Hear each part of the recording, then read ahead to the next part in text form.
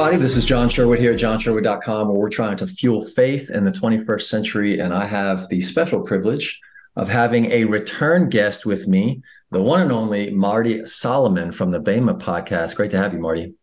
Thanks. Whenever I get to return, that's always saying something. It means they asked for a second time. That's Wow. right. Now, I don't know if there'll be a third time, but we'll see how this goes. You always got to keep the carrot dangling. I love it. Yeah, Marty, I'm so grateful for you and your work and all that you're doing and just the opportunity that we have had over the last few years to kind of get to know each other from afar. And thank you for taking the time to be on here. I'm going to get to why we're talking right now in just a minute and this new book launch that you're getting ready to go through, which is super exciting. But before we do that, let's just, dial back a little bit for anybody that might not be familiar with you, familiar with, our relationship. We had a chance to meet in person for the first time at a church in Atlanta a few years back, and had a chance to have you on to the show a couple of years ago, right after the pandemic, and talked about how deconstruction is like going through spiritual puberty.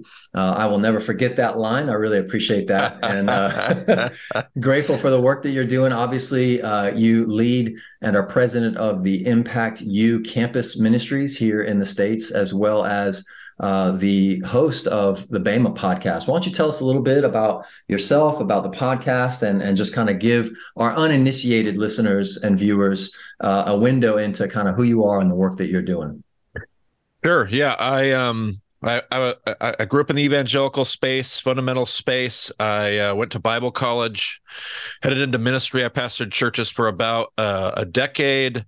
During that time, I went through my own deconstruction phase.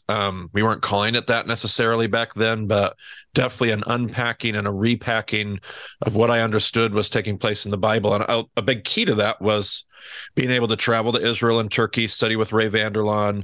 I had some great mentors outside of that just helped me put some things back together. And I wanted to share that with others. And that led me into campus ministry.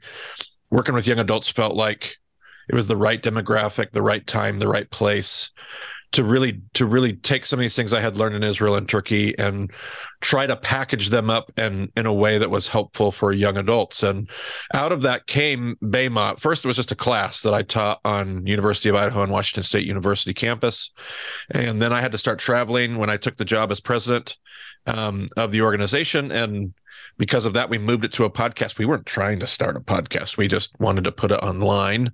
Right. And we did that. And then more and more people kept listening to that. So we tried to steward that space well. And so, yeah, the podcast is basically a 206 episode journey through the Bible of trying to unpack what the scriptures look like from a Jewish perspective, read them through that original lens of the author and the audience. And then after that, we've spent the last 100 episodes having fun. So that's kind of where we've been. That's awesome. And so obviously for those that are unfamiliar, you do take a very particular Jewish sort of angle and view at the scriptures and even at your faith. I mean, you're one of these guys who's, bald head, long, sort of Shemonite beard, and you wear prayer tassels and an Apple Watch. You're just a confounding guy, man. Tell us a little bit about that. You cannot figure out who I am. I can't figure out who I am half the time. That's right. Yeah, welcome to humanity. We've tried to live in a way that's been we're just figuring this out like anybody else. I've learned I know so much more than I did 10 years ago. And I'll know so much more 10 years from now than I do today. That's the nature of faith. That's the nature of learning. But, 12, as 13. It should be, though, correct? Yeah, as we absolutely. Hope it would be, yes. Yeah. It's actually, I love to lean into it. That just means I'm alive and I want to be growing. I want to be different 10 years from now than I am today. So, yeah, we made a decision. I have Jewish heritage. We made a decision to kind of like reclaim our Torah observant as a Jewish believer in Jesus 12, 13 years ago. And we just tried to do our best being consistent to what we understand. And it's messy and it's super complicated. And I just try to hold it really open-handed and loosely and concede whenever I possibly can in the name of grace and compassion in Jesus. And it's been okay. Yeah. And I think we get to occupy a unique space that hopefully is helpful for others. Yeah, absolutely. And I would imagine most people that really resonate with you, with your story, with the work that you've done in Bema are those who also come from this sort of fundamental evangelical space, maybe who were in traditions and experiences that were highly dogmatic, very black and white, and at some point this tension came in and started to really crack even at the foundation. And I think just your own journey and how you sort of like open up people to explore the uncomfortable, to learn how to be okay in the messy middle and in that state of tension and even lack of clarity, et cetera, has been so refreshing for so many, I'm sure. And so maybe you can speak to that for a minute, just kind of what you have seen for those in your audience, those that you're impacting, those that really seem to resonate with you and what you're teaching. Is there a common thread? Is there something that you find that, wow, here's the thing that I seem to really speak into for this kind of demographic, and what has that been like? Yeah, I think I would sense a lot of similarities in the journeys that you talk about to my own. Like, I'm highly frustrated by things that I had to start pulling apart at some point in my walk, but it was that same fundamentalist upbringing that insisted on two things, and that was Jesus and the Bible. And I'm very indebted to those things. And for whatever reason, and I know and I understand why some people in those same spaces would completely react against those things. And I had plenty that I wanted to react against, but Jesus and the Bible were never one of them. Like, I never pointed the finger for me. I was never like, you know what the problem is? Jesus. Or you know what the problem is? The Bible. The problem for me was always us. It was the church. It was our limited perspective. It was tradition. It was whatever. But Jesus and Bible was the answer. And I knew that. I still feel that deep in my bones. And I feel like I see that in so many of the people that I interact with. And I know it's not true for everybody, nor does it have to be. Sure. But for so many of the people that I talk to, like, I'm good with Jesus and the Bible. I'm just trying to figure out what that has to do with all this other stuff. Right. And I love that space. That is a space that I love to thrive in. Well, and it's an important space, I think, especially in our Western context, right, where so many people are brought up into a religious context, right, whether that be devout or even just a civic religion, right, which is steeped in our country for centuries now. And so I have also seen, right, that's not my personal narrative as much, but I have seen, working with especially young adults, college age ministry for a long time, that those who do grow up in these religious contexts, they do really struggle to differentiate Jesus from the church. Yes. They're almost one thing for so many. And obviously that's a broad brush and that's not everybody and so forth. But generally, right, generically, I have seen those two be so connected for people that it's really, like you said, it's frustrating to untangle all of that and to even view and see and understand and believe Jesus to be something separate from someone who calls themselves a Christian, whether they're in your own home or yourself or your next door neighbor or whatever. And I think for me, that has been one of the things that has helped me, because me and everyone else, like you said, who calls themselves a Jesus follower is still separate from Jesus and still fundamentally very flawed. And I think that when those two things are joined together in an unhealthy way, it creates all kinds of other problems, because our expectations aren't met and we're disappointed in the wrong things for the wrong reasons. And maybe you can speak to that a little bit, maybe speak to that demographic. Like, what was helpful for you? What was one or two nuggets that really were transformative for you in your own journey of really properly, right? Not improperly, because there can be an improper distinction, I believe, of Jesus and church as well, as though they're not connected, but they can be improperly joined as well. What was helpful for you in that journey? That's a really good question, John. I've done a lot of these interviews. I've answered the same question a bunch of times. That's not one of them. Good. I'm glad to be here for you, bro. So I agree with you. I think that's where a lot of our dissonance comes from, because we have a hard time pulling those things apart. I don't think I would have known this in the moment, or I don't even know if I could have articulated this 5 or 10 years ago. But I think what I have learned as I have reflected on a lot of that journey is I had some really amazing mentors. And this is probably going to feel and sound a little weird for a lot of us, myself included.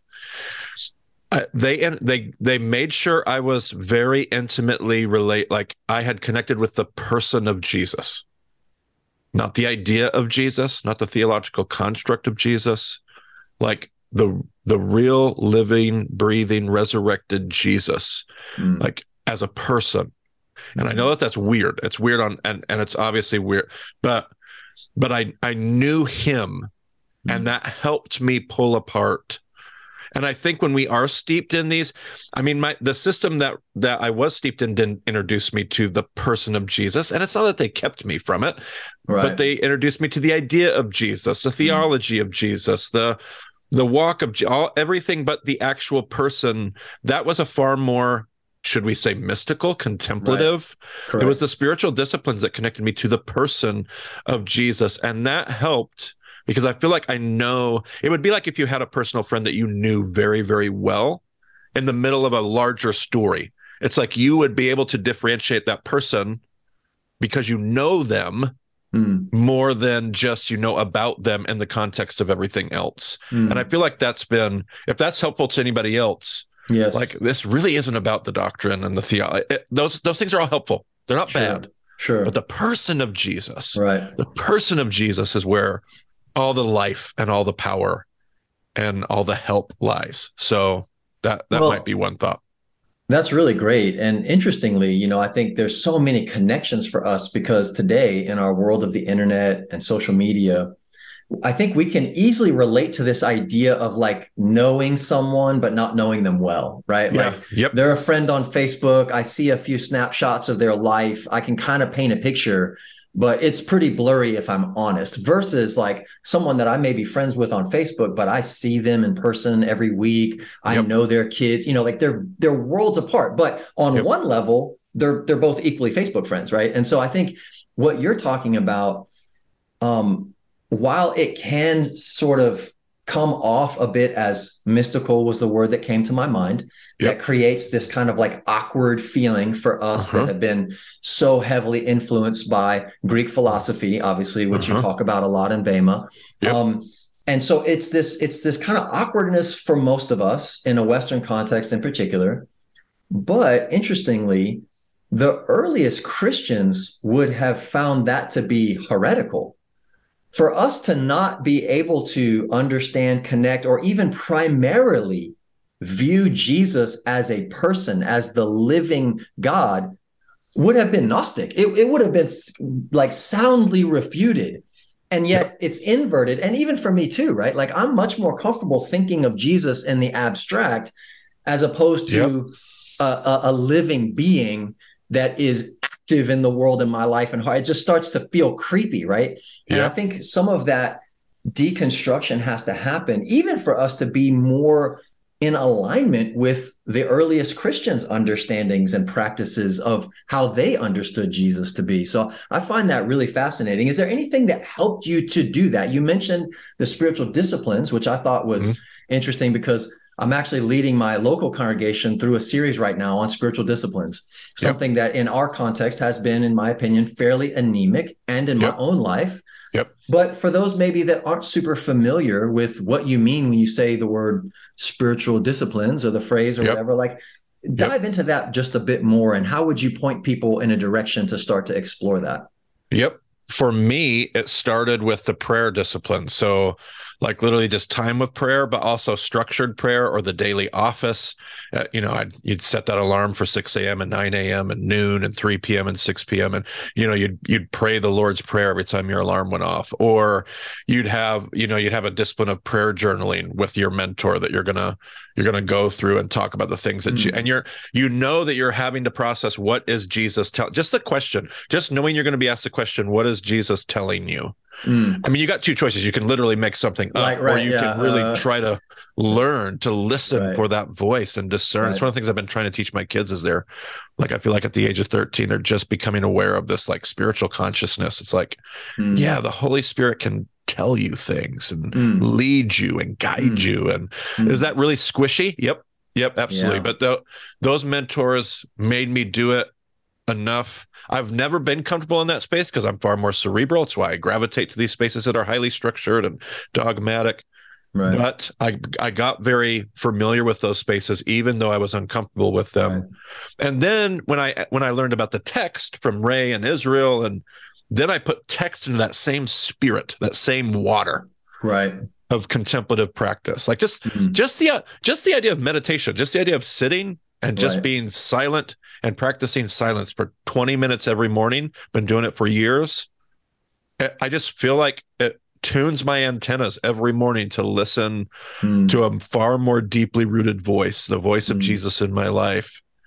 And That's if come we're with honest, time. it's probably perhaps more difficult now than any time in human history to really do that because there's so much vying for our Yep. attention. We're Yep. perhaps more busy than any civilization has ever been before, et cetera. And so I think, Yep. most of us are kind of like either implicitly or explicitly aware of that. We feel that on a day-to-day basis, but it's so hard to break out of that. And so I love that just practical, right? Just a praxis of 20 minutes every morning. I'm going to try to, Yep. just be still and be quiet and really try to open myself up to God, the Spirit's direction, et cetera. And of course, there can be a pendulum swing to react to those that maybe abuse and Sure. liberalize, right, this kind of Yep. mystic spirit. Yep. And there has been this conflict in modern Western Christianity with the Pentecostal movement, and Yep. perhaps there's not a fidelity to the textual layer being on top of it, et cetera. And so there's a lot there to unpack. Maybe I can get you back for episode 3 and we can discuss some of that. There we go. But I did want to move on to the main reason why we're here, and that is your new book that's getting ready to drop, Uh-huh. Asking Better Questions of the Bible, a guide for the wounded, wary, and longing for more. I'm excited about this. When's the official drop date? It was Tuesday. It's Tuesday. happened February 7th. We're out in the wild now. It's crazy. Nice. So if you haven't gotten a chance to check it out or you want to grab a copy, Marty, where do they go? Then go to martysolomon.com/books and choose their distributor. All right. .com/books. We'll have all the links for you here in the description. But tell us a little bit just about why you decided to write this book in particular. What motivated you to kind of endeavor upon this? Yeah, I've always felt like I've been designed for a mission of helping us have. I'm just one voice of many, helping us have better readings of the Bible. And if I can get anybody tools to help them, we don't need somebody else to do it for us. The best answer is going to be us being able to do it all together. And so to try to bridge the gap between experts, because they do exist and experts are real and they're very helpful. So to bridge that gap between experts and me is really, and I'm not one of them. Like people always love to think I'm the expert. You can't quote me in a paper. Any professor is going to be like, who's that guy? Unqualified. But if I can help spread what I've experienced, if I can hand you what was helpful for me and just share those resources, that's what the podcast is. The book is just maybe a more condensed version of getting people the tools that they need to really engage in the scripture intentionally. We're going to be in good. We're going to be in good shape. So fantastic. So as you're talking about that, like what's one of your hopes or goals for the book? Like if you just had kind of your way or just a magic wand and said, if I could just accomplish one thing with this book, what would it be and why? If I had that kind of a magic wand, I would love it if everybody felt equipped to dig into the scripture and engage in the conversation as communities of faith. Like we can all engage in this stuff and let the Spirit guide and direct our steps. And we got a lot of institutional stuff that gets in the way. Yeah. We have a lot of things we're building that can often get, but we're all given this scripture through people that we stand on the shoulders of. And I think we are either intimidated or we are whatever those things, whatever barriers there are. If my book can help alleviate barriers to get people to go, oh, I can dive in. I don't have to have all the answers before I do. I don't even have to be confident that I'm going to have all the answers to get started. Like I can just get started. Yes. Like that would be my hope, that more people get in the text and get the text in them for anything that I do on this planet before I'm gone. If I can accomplish that, that would be amazing.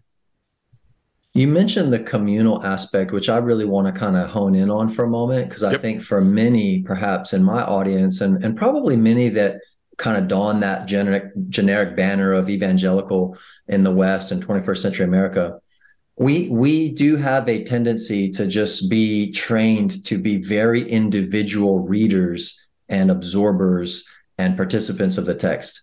And to be a community of people, the text is like a different thing that I have found I and many people I know aren't well practiced at.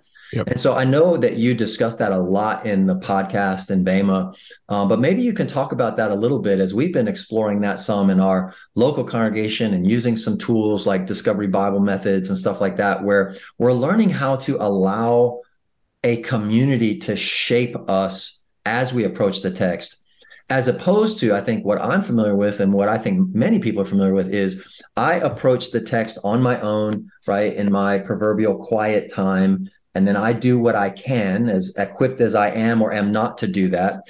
And then the only other real way that I engage the text is I hear from an expert, whether that's the preacher in the pulpit on Sunday or that's somebody online or a podcast. And there's really nothing else other than those two modalities for most people. Maybe you can talk a little bit about that. What are some of the drawbacks to that? And then what would it look like for someone or someone's to take a step toward this sort of communal reading and understanding and practicing of the text? Yeah. And it could even be, it may even be worse too. Like it could be that we have postured ourselves kind of over the text as the ones that master the text, and we kind of use it.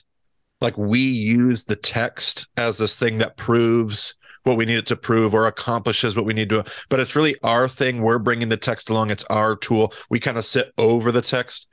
And part of what I hope to really get through clearly in the book is that the text is designed, God wants to use the text to master us. It's something that God is using over us, right? Which means that we plural, are all in relationship to this thing that wants to provoke us, challenge us, transform us. There's no way that my singular perspective, whether I'm a Bible scholar or a pastor or just a regular person in a pew, there's no way that my perspective can see all of it. Only all of us together. The Jews talk about a 70-sided gem.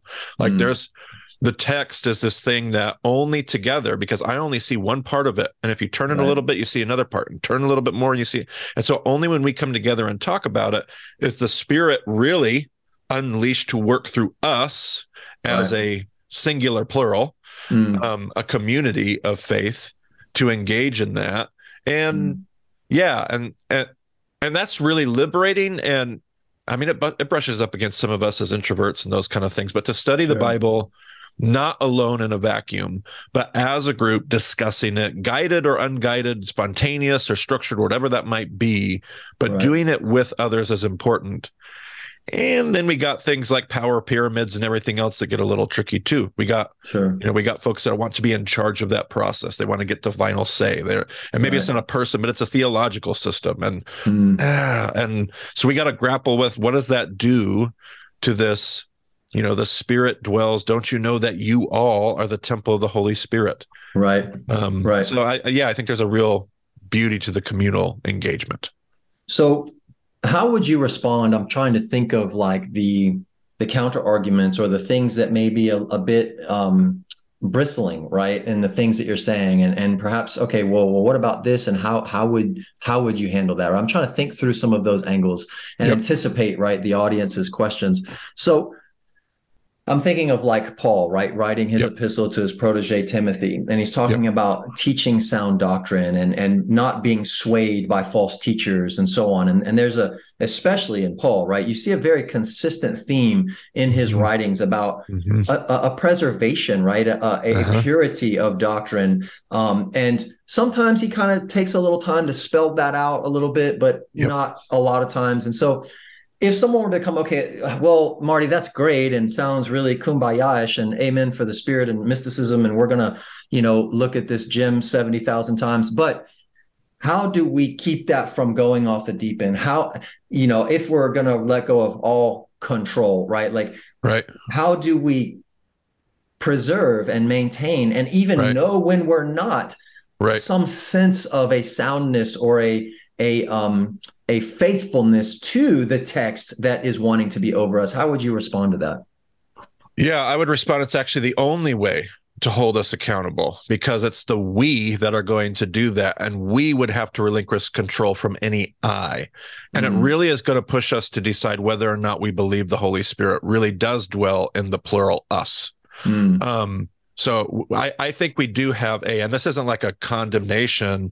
This is a struggle. It's a struggle for me. Goodness gracious, it's a struggle for any of us, especially when we find ourselves in places of spiritual leadership or anything else. That's right. It's a struggle to challenge ourselves and say, do we really believe the Holy Spirit is the thing that can lead this community? Because we're not turning it over to Bob, we're turning it over to all of us. The problem that we have is that we're turning it loose from me or or this other sense of authority, but the Holy Spirit's probably got us. And then we don't have to just abandon tradition.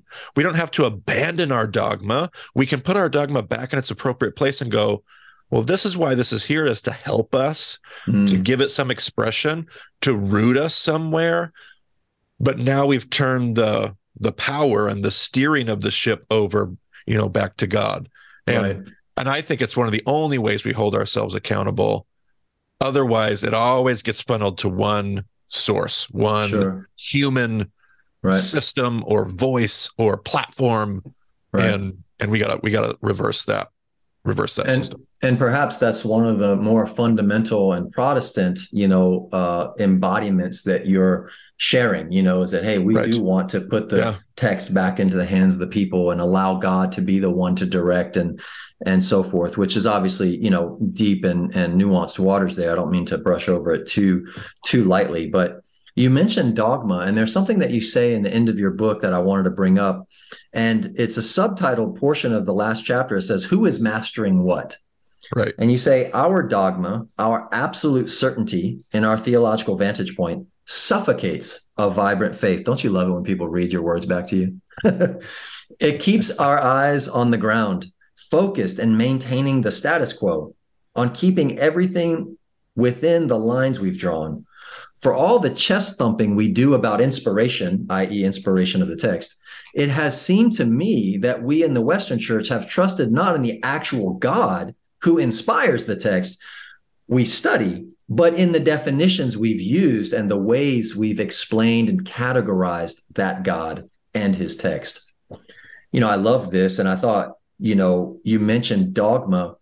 And I know that for many that resonate with you and your teaching and as your ministry has grown and your influence has grown, I wonder if there's a strong connection here, right? And I wanted to explore that for a moment with you, if I can. This idea of people being in context and traditions and spaces, as we like to say, that are highly dogmatic, that they suffocate and they become stifling and stagnant. And so when something can come along and alleviate the pressure of that suffocation, can breathe some fresh air into that stagnation, it is so fulfilling and rewarding and exciting. And I think my guess is, I think that that's happening for many people that you're talking to. And so maybe you can discuss that for a moment, how you see specifically dogma interacting in the inappropriate and wrong ways that suffocates faith and vibrancy, and the difference between what you mentioned a minute ago, which is dogma in its right place can be very good. Tradition in its right place is very good. Maybe you can help delineate how to differentiate good dogma from bad dogma, or here in Asheville, we like to say, my catma was run over, or ate by my dogma or whatever. It's not, I'm sure it's not that delineation, but please feel free to elaborate on that.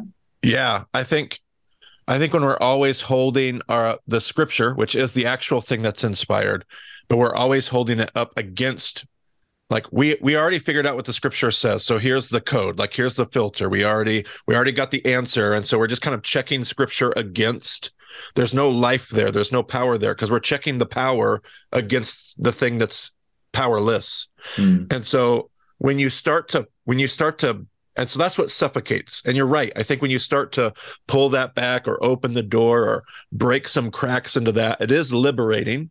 The danger is, I think we just want to exchange that for another So you're right. People find the Bema podcast, and it's such a breath of fresh air. And then they want to lean on the Bema podcast as this new source of liberation. And your liberation was never found in the Bema podcast, never found in any other source other than Jesus, the Bible, this thing that God is doing. God's the source. And it's very, very hard to keep things straight because it's so much easier. And that's why dogma, you can exchange it, and eventually Bema podcast just becomes the new thing that starts to suffocate everything else. So it's always keeping things in its proper place. However, dogma can help us because there's 30 million ways of doing baptism. There's 30 million ways. Christians everywhere have done all kinds of different things, all kinds of different ways. And so our dogmatic expression of how we do that helps me know, okay, but when all of a sudden Scripture is serving the dogma rather than the dogma supporting what Scripture teaches me, there's either life or exhaustion. Like there's either life or death in that, and it's because it's either powered by the right thing or the power is just squashed like a fire blanket. And that's easier said than done. Makes a lot of sense in our head. It's easy when you're like, okay, I know this dogma is super helpful. I love this dogma. And you kind of start to focus and you shift the priority, and all of a sudden the wrong thing is serving the right thing. Right. Yeah. And I think what I'm hearing you say is just that we have to fight to continually, daily remember where our faith, trust, and ultimate hope is. It is in the living, resurrected God in Jesus, not in the text that he presided over and produced for us over millennia. It's not in the church practices and traditions that we have grown up in or practiced, even things that we love. It's not those things. It is the living, breathing God. And you're right. That is so hard because we often don't see and touch and taste and hear God, right? Like God is spirit. And so it is hard to stay in that reality, which I'm thinking of the Hebrew writer saying that, it's impossible to please God without faith, and just how much faith all of this takes, right? Faith in what is unseen. And so maybe as we close out here, you can just comment on that. Like, what encouragement would you give in someone to move forward in their faith in the unseen? I don't know why this is this immediate, clear answer that I'm going to go back to what we talked about earlier with other people. Like, as you were talking about that, I was like, this is why I love to be in a world where I rub shoulders with Baptists. I'm not Baptist, but I love to be around them. Why I love to be around Pentecostals. I do not share a lot of orthopraxy, of praxis with Pentecostals. I love to be around them as brothers and sisters because they remind me of my proper place. Like I'm one of many in this larger body of Christ, this stream of thing that's pursuing Jesus. And it's these relationships and these people that just remind me like, hey, I don't know. Obviously there's some right and some wrong, and there's some objective conversations to have, but God must be at work outside my little experience, outside my dogma. There's got to be other ways that are supporting other beautiful expressions of faith. And that's what helps me. That's what guides me in it helps me remember where I fall in that larger scheme of things. Right. How we continue to turn that 70-sided gem. That's absolutely true. It's so the secret to so many things. It is not the answer, but it is where we're told repeatedly in the New Testament that's where the Spirit of God lives. We are all stones being built into one spiritual house. Right. Don't you know that the Spirit of God lives in all of you, plural, over and over again, these writers, Peter and Paul and John, referencing this communal nature that houses one Spirit of God, one Lord, one faith, one baptism. So apparently the answer is me. And if I'm not around people that I can look around and go, you're different, and I'm probably not going to break bread at your church on Sunday morning, not because I'm not in fellowship, but I'm just going to be over here in another space, but you exist. And that helps me remember God's bigger than my bucket. So, and for many, I would believe in the audience right now that do come from a highly sectarian tradition, Yep. one that does not rub shoulders well with Yep. others in the playground. Yep. This can sound like nails on a chalkboard, perhaps, or perhaps it sounds like, again, a revitalization, and you've Yeah. got the paddles on the Yeah. chest, and I'm alive again, or whatever, and anywhere in between. But Marty, I really appreciate this, and I'm excited and grateful that we get to rub shoulders. But I'm super grateful that I get to learn from you, and that I get to experience God in and through you. And I just keep turning that gem. I'm super grateful for that. I think that's the thing that's sticking in my mind right now. And just one more time for the audience, where can people go and check out your book, more about you, and the Bema podcast? Yep. You can find everything over at martysolomon.com. The book specifically, go to /books, or just click on the books tab when you get there. But our book tour schedule, other interviews I've done, all that stuff can be found there on that website, Bema Podcast, my YouTube channel, social media networks, all the goodies. It can all be found there if you need it. So, Marty, thank you so much. I hope that we can get together again before another 2 years passes. To you, brother. Absolutely. Thanks, John. It's been a pleasure getting together.